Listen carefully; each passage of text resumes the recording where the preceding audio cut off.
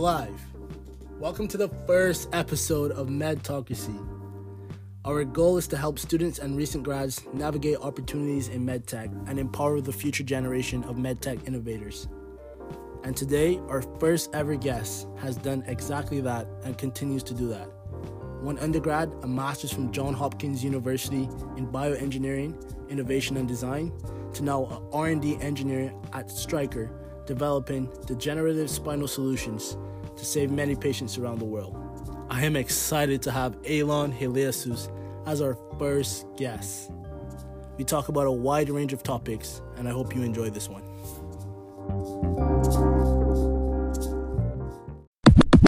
I am so grateful that you can make it here today and give us a piece of your time, Eylon. This means so much to us and our community here at Medtalkracy.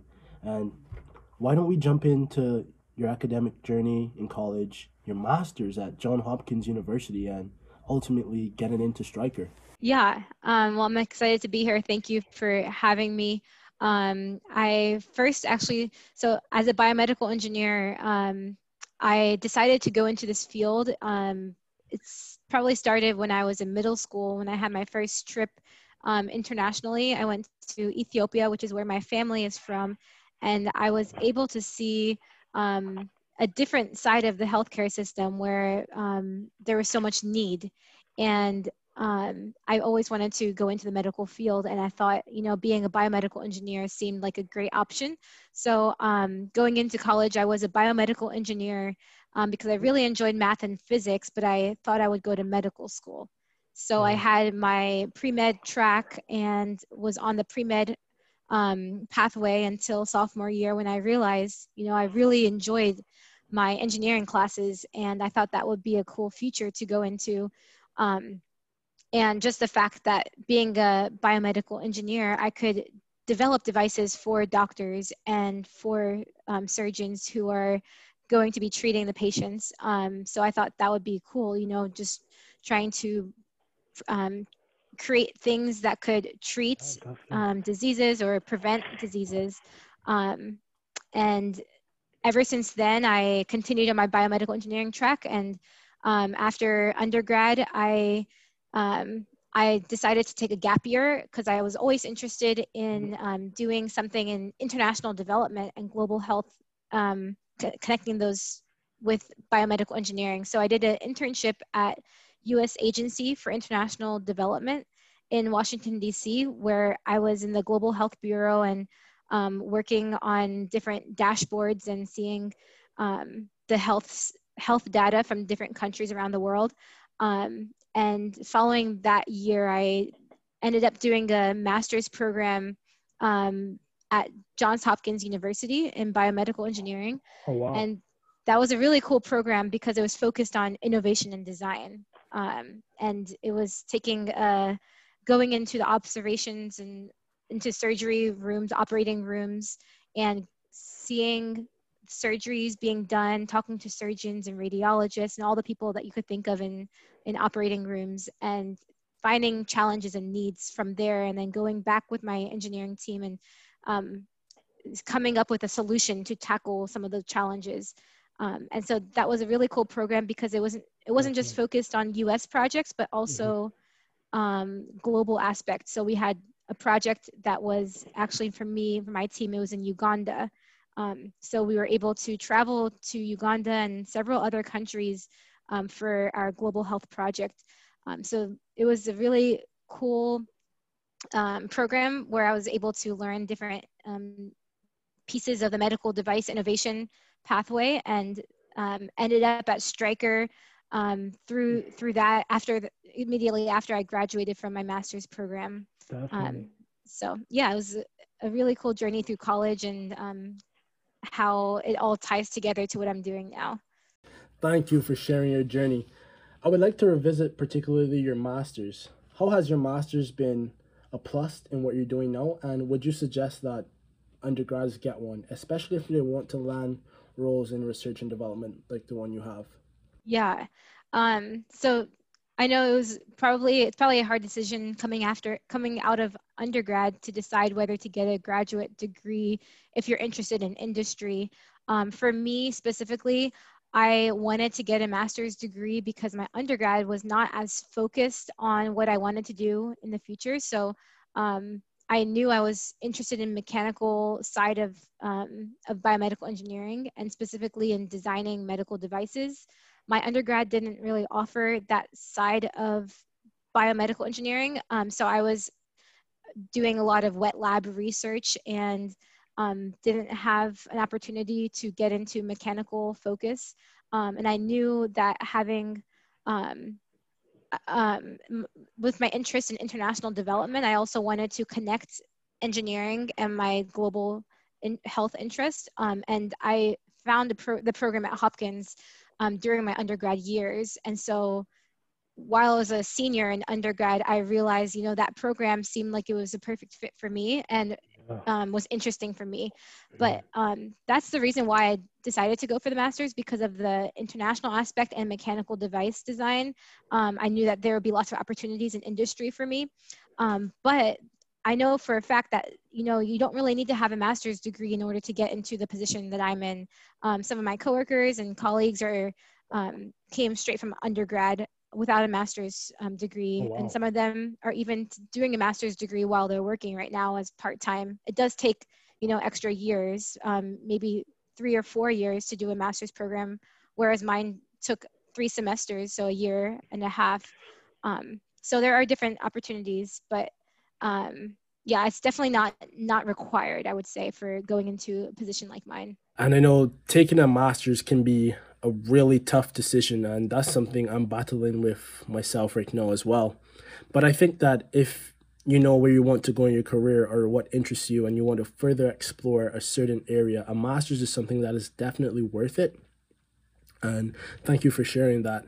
I just want to dive in now to the period of time where you went from your master's and how did you transition from graduation into the job market? What was it like getting into Stryker as a research and development engineer, as a recent grad? Yeah, for sure.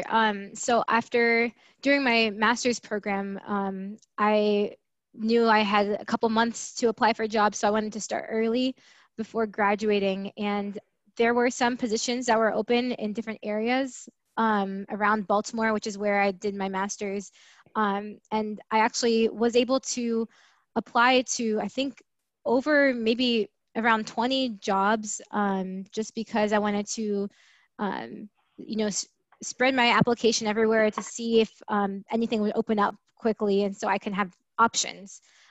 So I did get a really good job offer up in Baltimore at BD. It's a company, it's a medical device company, which is also an amazing opportunity, amazing company.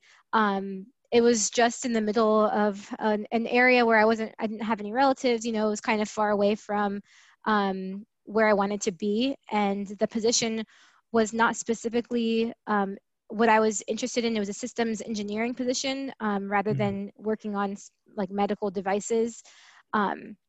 So it was a hard decision for me, but I was still waiting for other applications to go through and to get called for interviews. So I knew that something would probably open up. So I did have to decline that position, even though it was an amazing offer. But that's something that I think a lot of people might find difficult if you do have opportunities that seem like they're good because they're the first thing that come up.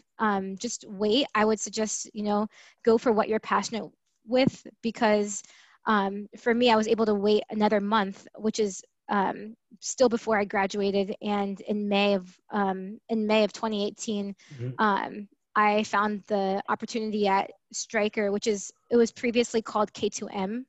So the company I went to was acquired by Stryker a few months after I started. So I started at K2M, which is an orthopedic spine company. And I applied for that and sent my resume in, didn't hear back after about a week or two. And it was very fortunate because we had a design day for my graduate program at Hopkins, and it was like the last week of our graduation. And the manager that I was applying for the position I was applying for at K2M was actually in the audience at the design day. And one of my professors was saying to me, the position you applied to at K2M, the manager, there's a manager here in the audience. You should go talk to him and maybe connect with him. And so that's exactly what I did. I took his advice and ran to the back of the room with my resume in my hand, which is another good advice is to always be prepared with your resume, business cards, just with you in your backpack, wherever you go, just in case you run into someone. I have a PDF on hand. So it's really cool. Yes.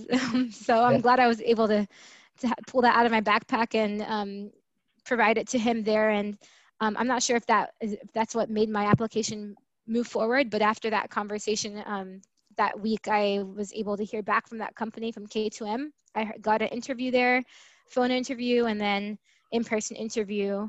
And then I received the job about a week after I graduated.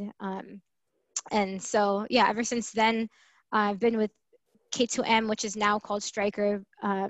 And yeah, it's been a great journey so far. That's awesome. That's awesome. So you got the R&D job now. You're working at Stryker, and I think this part is where a lot of our listeners are tuning in for. What is an average day like for a research and development engineer, and what does research and development in medtech mean to you? Yeah. So each day is pretty different. As a biomedical engineer, a lot of you guys may know that it's pretty much a broad field. And so you learn, like in school, you learn about the regulatory FDA and patent stuff and, all the different classifications and regulations and quality procedures to create a medical device. And that's exactly what we do as an R&D engineer. So for me, I specifically focus on spinal implants and spinal instruments. So I am able to use SolidWorks, the computer-aided design a CAD software program where we design implants. And sometimes it's just, innovative from scratch. We come up and have brainstorming sessions. Other times we build off of products that already exist in our system. And so previous products that our teammates have designed from our engineering department, and we make, different features on there so that we can connect with the surgeons, and the surgeons give us different ideas and their challenges, and we go back to the drawing board sometimes if they have different challenges, and we try to add those, incorporate those changes into our implants that we design. So it's a lot of, communication with the field, with the surgeons and with the sales reps in the hospitals. And that's probably my favorite part, getting into the drawing board and talking with the surgeons and the field about what their needs are. Another aspect that we do in my role specifically, I work with the design history files.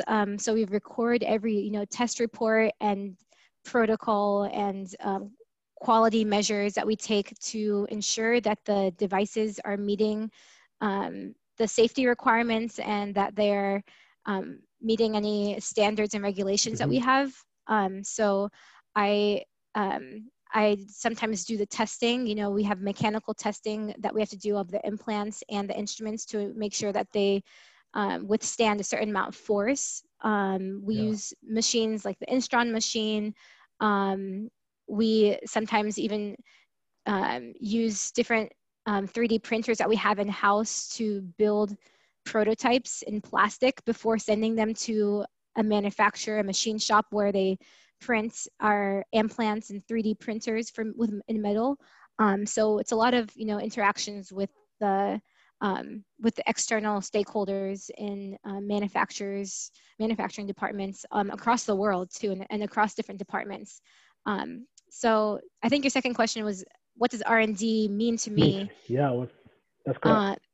Yeah, and I would say it's an opportunity to innovate and to create solutions for problems that are, that are brought to you by the field, by people who are by our customers. So when I say the field, I mean like surgeons and people who are using the devices that we're creating. So it's an opportunity to create and to innovate. I find it wonderful that you bring up Instron testing and SolidWorks, as these are things I've used in my degree so far.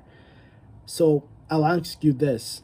If you had to go back and redo your entire undergrad master's, knowing what you know now, what skill sets would you ideally want to focus on collecting? Mm-hmm. Yeah, that's a great question. During my undergrad, I realized I didn't really have much of an experience with using SolidWorks. We used MATLAB a lot. We used SolidWorks a bit, and just different computer software programs, but not specifically SolidWorks or Creo, which is another CAD program.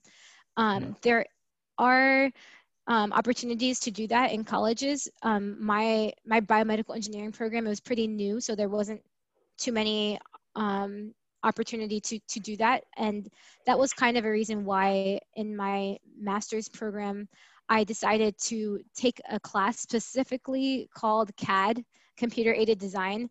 And the whole entire class was just learning the program, the SolidWorks. It's similar to SolidWorks, but it's called Creo. And so that's definitely something that I wish I did earlier in undergrad, because if I did that, I probably wouldn't have needed to even do my master's program. I think having an undergrad program that's specifically what you want to do, like you can specify your electives as an undergrad. So just making sure that you have the opportunity to take those classes that you can learn those software programs in.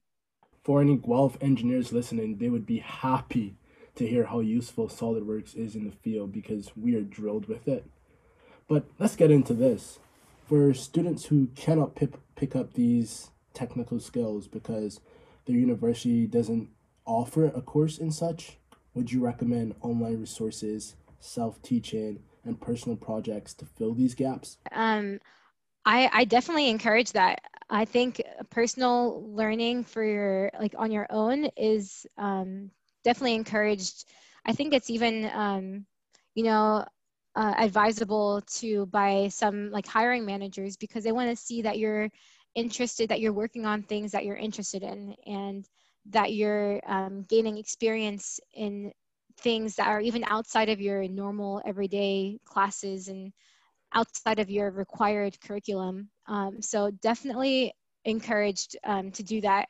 And I think it's a great learning opportunity.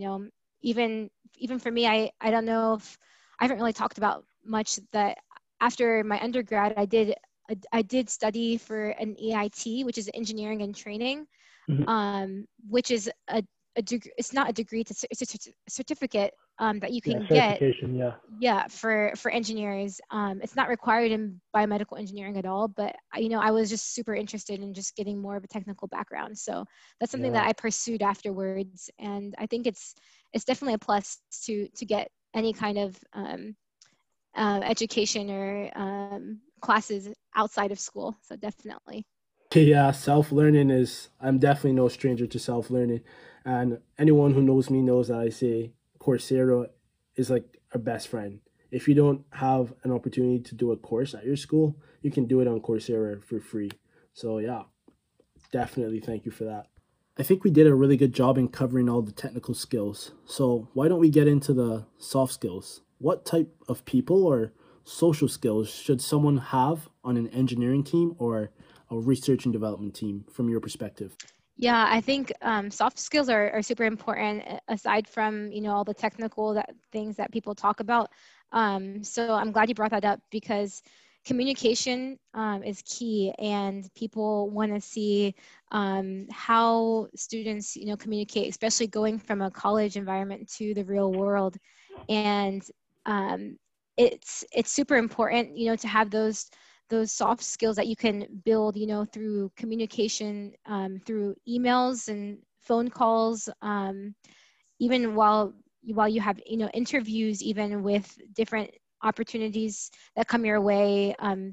The hiring managers want to see that you're communicating effectively, and that you're not backing away from tough questions. Something that I've learned is that if there are any tough questions that come or that arise in interviews or any other conversations, it's not like it's not okay, just to lie about something or just to, like, guess. But it's always, people always encourage just deferring it to another person, or saying I don't, just to admit that a solution or an answer is not something that you're aware of, if that makes sense. Like, you don't have to know everything when you're being asked questions. So having soft skills is super important, I think, for job opportunities. And I'm super interested in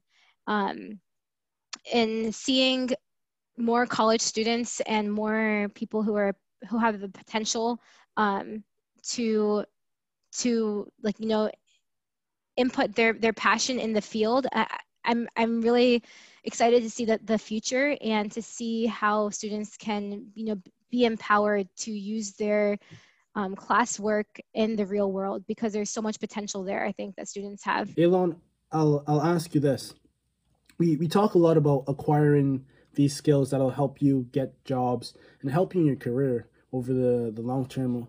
For someone listening who doesn't have the opportunity to go out and get internships, they're not in a co-op program, what do you suggest? Like, how should they go about that? Yeah, I actually didn't have any, technical internships. I just had, like research internships. Wow. And I that's something I wish I was able to do, either a co-op and take like a semester or a summer to do an internship. But for me, I think the biggest thing that I was able to leverage was my research opportunities that I did on campus, and even the leadership activities. So for me, my college didn't really have many opportunities for students in biomedical engineering to join different organizations. We had BMES, which is a biomedical engineering society, but there was another group that I thought it would be cool if my college had this, and it was Engineering World Health. So my friend and I started that organization during our junior year. Wow. And it's still growing to this day. And I think that's something that a lot of people can still take advantage of. Find a group, an organization, or a chapter that doesn't exist at your college, and check if you can start that, or like join with a couple other of your friends who are in your major, even outside other different majors who can join. And then it could be something big. People want to see that you're involved. It doesn't have to be an internship specifically in biomedical engineering, but if you're showing that your leadership skills can be grown elsewhere, they want to see how you take initiative. And I think that's something that could definitely be added. I mean, starting a whole new venture at your school, whole new club, that is not an easy feat. So can you give us a blueprint on how you actually got through that experience, and what was it like setting it up? What are the do's and don'ts, and how can someone then do that? Definitely, yeah. So yeah, I think it was even earlier than my junior year, I just had a desire. I was like, my college doesn't really have anything for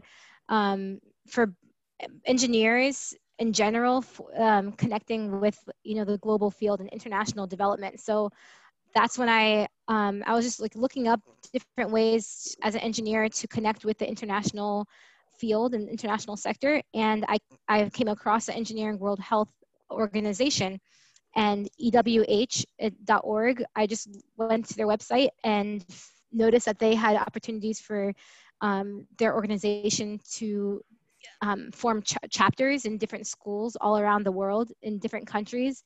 And so I thought, there's nothing here in Arkansas, which is where I did my undergrad. So I decided to get with my friend, and she was a senior at the time when I was a junior. So, we just followed we went to our registered student organization department and checked to see any requirements there of how to start a chapter. And we got through all of the requirements and everything, and we're like, okay, so now it's just us two. So we decided, to make an announcement with our professors in our classes. So we got into our we got with our advisors and our mentors, and they were able to advertise for the group in their classes as well. And so we were able to get the interest of freshmen. You know, freshmen are always interested in getting involved in things during their first year. So that was very simple to get them, you know, during the first couple months of the school year when they're looking for activities to get involved in. And so we got a big group there, and some upperclassmen too, and we formed committees and positions. So the leadership board, we had about 5 of us on the leadership board as president, vice president, secretary, treasurer, and each of us were able to lead a committee. So we had like a design committee where people could just, you know, get together and brainstorm different challenges that Engineering World Health Organization put together. And they had a design competition that they put together, a challenge. We were able to compete with different schools. There's also a committee for outreach in our local community. So we got connected with the Boys and Girls Club in our community for after school programs. And we taught different engineering lessons to them. And it was just a great way to get the community involved. And so ever since then, you know, the undergrads, the freshmen and sophomore, they were super interested in it, and they ran for, you know, president for the next year, and everyone's just trying to get this moving and get it growing. And it was, I think it's something great that a lot of students could be missing out on if they don't have these opportunities. So definitely encourage students to look into that too. That is solid advice, and I can't thank you enough for saying that.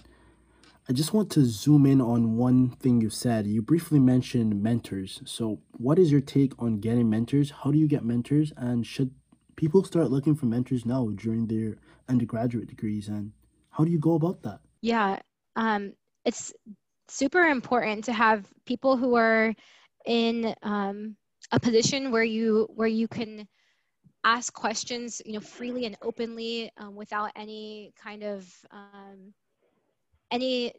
discomfort. So you can just be open and ask questions, and they can give you advice. I think that's super important. And I was fortunate enough for my undergrad, and even through my current position right now, to have people who could give me advice, you know, people who went through college already, and could give me, you know, feedback on what I'm doing, and even, you know, review my resume and review my cover letters and give me advice on interviews. And I think that's super important because they've been in positions that you already have, that you're interested in. And so they could give feedback that's what they've passed through and what they've experienced. So definitely encourage people to search out those mentors. And it could even be like, you know, on LinkedIn, a lot of people are using LinkedIn as a networking tool, and reaching out to people directly on LinkedIn is super important. That's what I did, you know, when I was an undergrad and even my master's program, finding people who were in positions that I wanted to be in. And even, you know, in your undergrad, in your classes and in your department, there could be professors that are willing to provide support for your interviews or endeavors moving forward. So yeah, definitely keep an eye open for mentors. Look, I couldn't agree anymore. LinkedIn is a super powerful tool for reaching out to people and getting mentors. And at the end of the day, it's hard times around the world. People want to help you. So don't ever feel ashamed of reaching out. The worst someone can do is say no. And I even reached out to Elon on LinkedIn, and that's how we're here doing a podcast today. Yeah. That was great.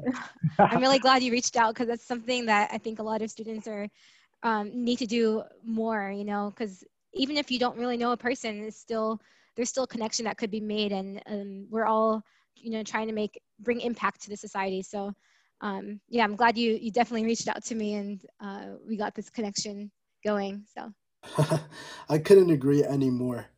I wanted to scroll back to our earlier conversation when we were talking about the day in the life of an R&D engineer and what you do essentially.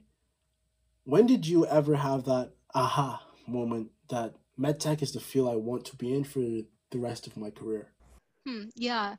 Yeah, you know, I would say just the fact that for me, what gives me most joy and what motivates me is the fact that I can help patients who are facing pain that could be alleviated. So, you know, as an engineer, we're always coming up with solutions and to challenges that could impact people in hospitals and in the medical field. And for me, you know, coming from an international background and having family members, you know, still in Ethiopia and being able to have several international trips abroad, I realized how much of a potential of an impact I can make through my position. And it's just been motivating to work on products that, you know, I'm like, wow, I can actually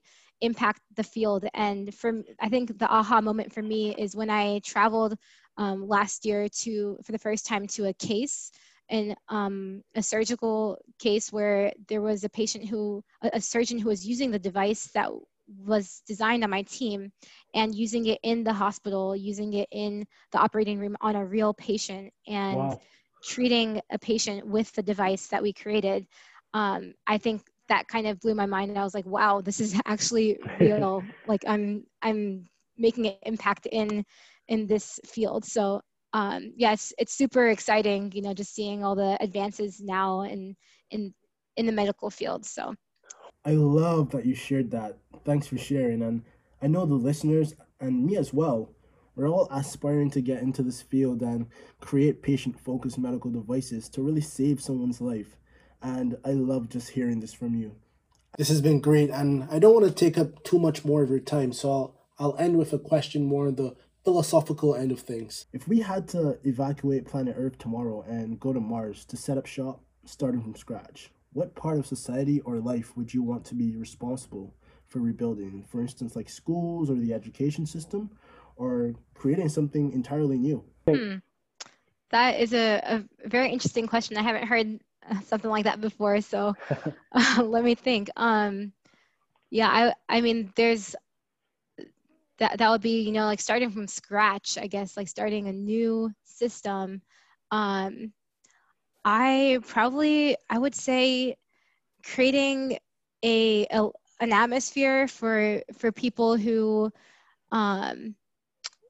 could, like, you know, maybe like an innovation hub kind of thing where people could come to a location, a building with a bunch of different resources and give them the opportunity to create and to brainstorm, to design, to innovate, whatever they think would be like the greatest solution for you know, different challenges. So it could be like a healthcare, maybe like creating a health vehicle, you know, getting people to a hospital quickly, or I'm not sure, like, you know, different things so that people can use their potential. So I think it's kind of general, but creating, you know, like an innovation hub where people can be empowered to use their like to use their potential and use their ideas. And I'm really big about like empowering people, so definitely. I think that's where it stems from. Sorry if that question came from left field, but you handle it great, and that was really interesting, and a little philosophy couldn't hurt. To wrap things up, what are 3 parting words you want to leave with the Medtocracy audience?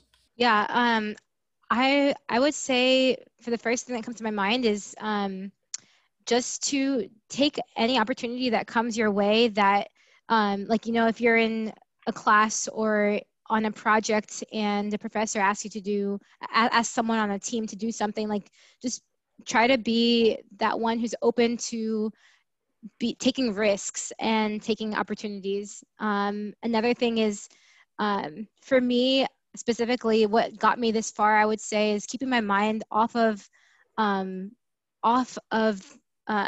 you know, the secular world. I think it's really simple to get tied into, you know, what's going on and to get stressed out and worried about classes and everything. But for me, keep being focused on what's ahead of me, step by step, and having more of like an eternal mindset of thinking, how, like, if thinking of the future, how will I be able to use my skills to empower others and to bring a better impact to society in the future. And I think the last thing would just be to I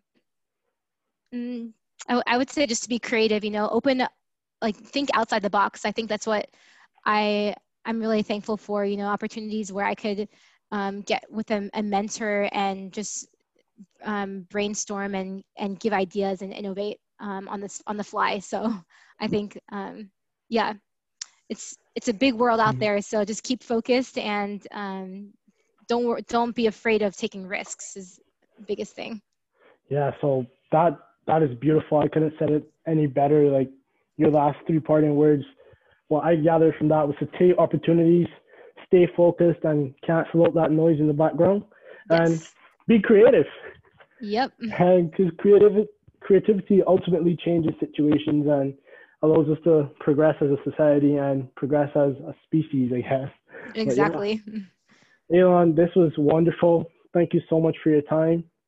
And thank you. Maybe when we continue to grow, we could have you on for a part 2. Yeah. That would be definitely awesome. This was awesome. I'm really thankful for the opportunity to be here, and I am excited to see the future of this podcast as well.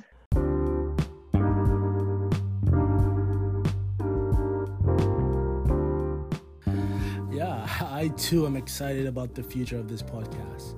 I am so thrilled that Aylon lent her time and wisdom.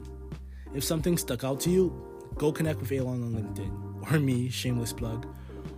Our LinkedIn pages are linked in the show notes, and let us know anything you found inspiring, thought-provoking, or feel free to continue the conversation. Like, it doesn't have to end here at this episode. Please follow Medtalkracy on LinkedIn. Connect with me, connect with my fellow co-founder, Aaliyah Myers. Her link is also in the show notes.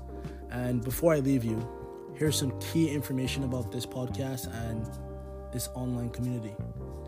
Our goal is for Medtalkracy to be a hub where future medtech innovators can easily source information on the industry, learn about opportunities at different companies, large, small, startups across Canada and the USA. We are going to be having a podcast bi-weekly, and during the weeks when we don't have our podcast, we will be highlighting trends in the industry, potential areas for improvement, potential startups that you can work at, startups hiring talent, hiring interns and recent grads. All in all, we hope to provide valuable content to empower the future medtech innovators. This is your host, Zion, and I'll see you in the next one. Cheers.